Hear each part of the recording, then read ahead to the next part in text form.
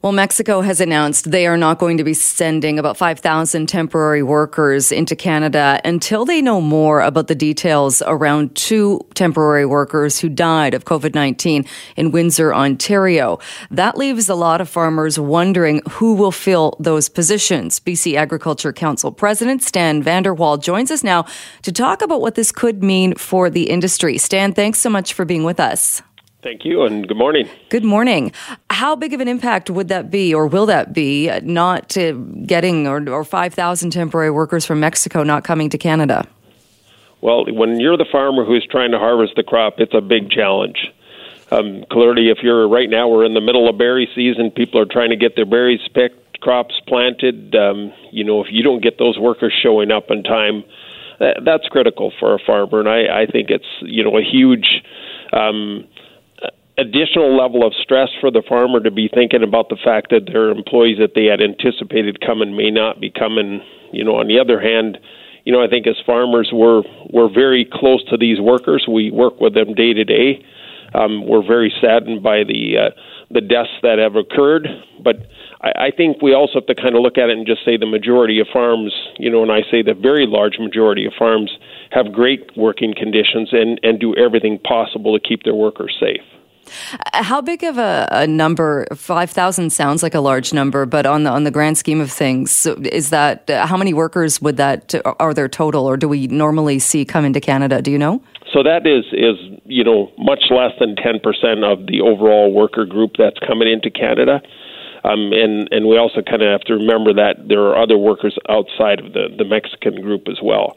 But I think we should also bear in mind that it's not like the Mexican government is saying no workers will come into Canada. They're saying there will no workers come into places that do not have proper protocols in place.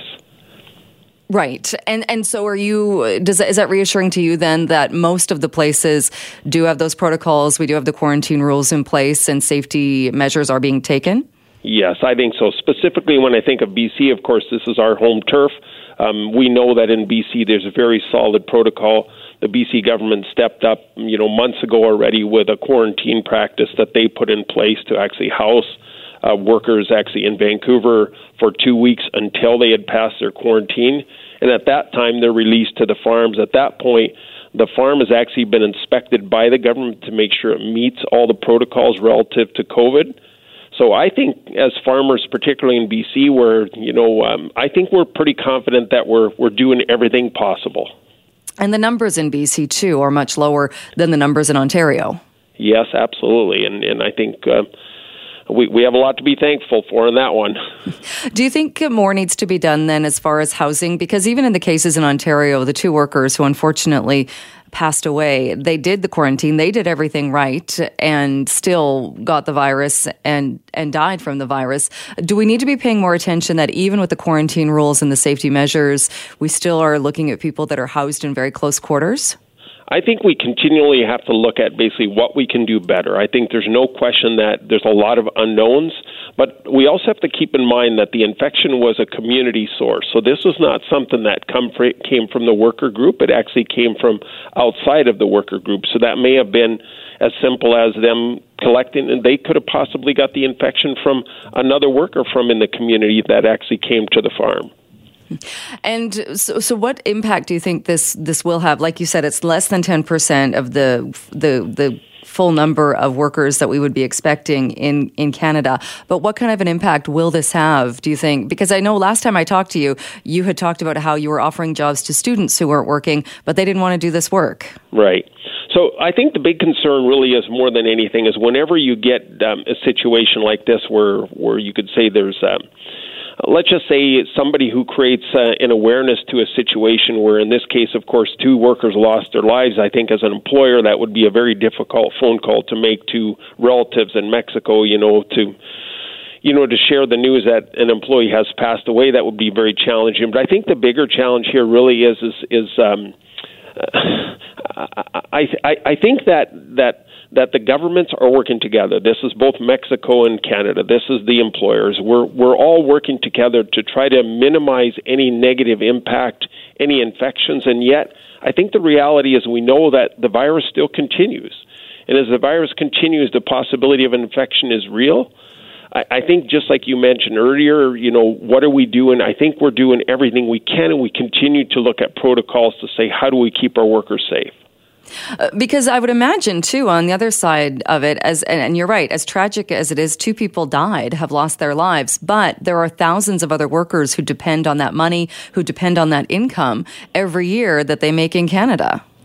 Absolutely. And I think, for the Mexican consulate, for the Mexican government, I know our Mexican workers, they are very confident in terms of how we're doing things. Yeah, they know there's a risk, but they themselves, for them, this is an awesome opportunity. I mean, I know many of our workers who put their children through university and that kind of thing, all due to the fact that they're able to come and get employment here in Canada on farms.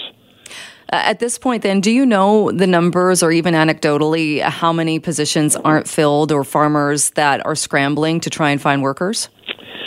No, I don't know the numbers exactly, but we know that there are cases where they're expecting to get, let's say, 20 workers, and it may be that they might only have 15 show up. There are definitely situations where Mexican workers are not able to come through, and that to a large degree is because of challenges in Mexico, for the workers to actually find their way to the airports and find their way in. That's where the real challenge is.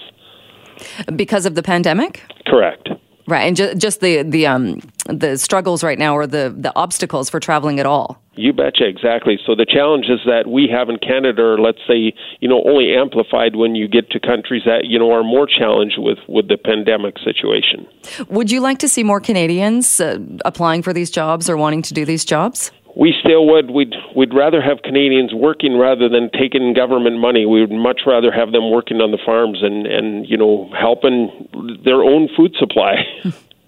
And have you seen any change as far as people interested or seeking out these jobs and seeing if maybe they can qualify or they can do it? I kind of, as an employer myself, I felt that we saw an increased application rate in the last couple of weeks. On the other hand, it sounds like the federal government is planning to again extend the payments from the government side. I think that doesn't help the cause for sure. I think it would be much better if the federal government actually created incentives to actually put workers on farms, but that doesn't seem to be the current approach. All right, Stan, we will leave it there. Thank you so much. Thank you. Take care.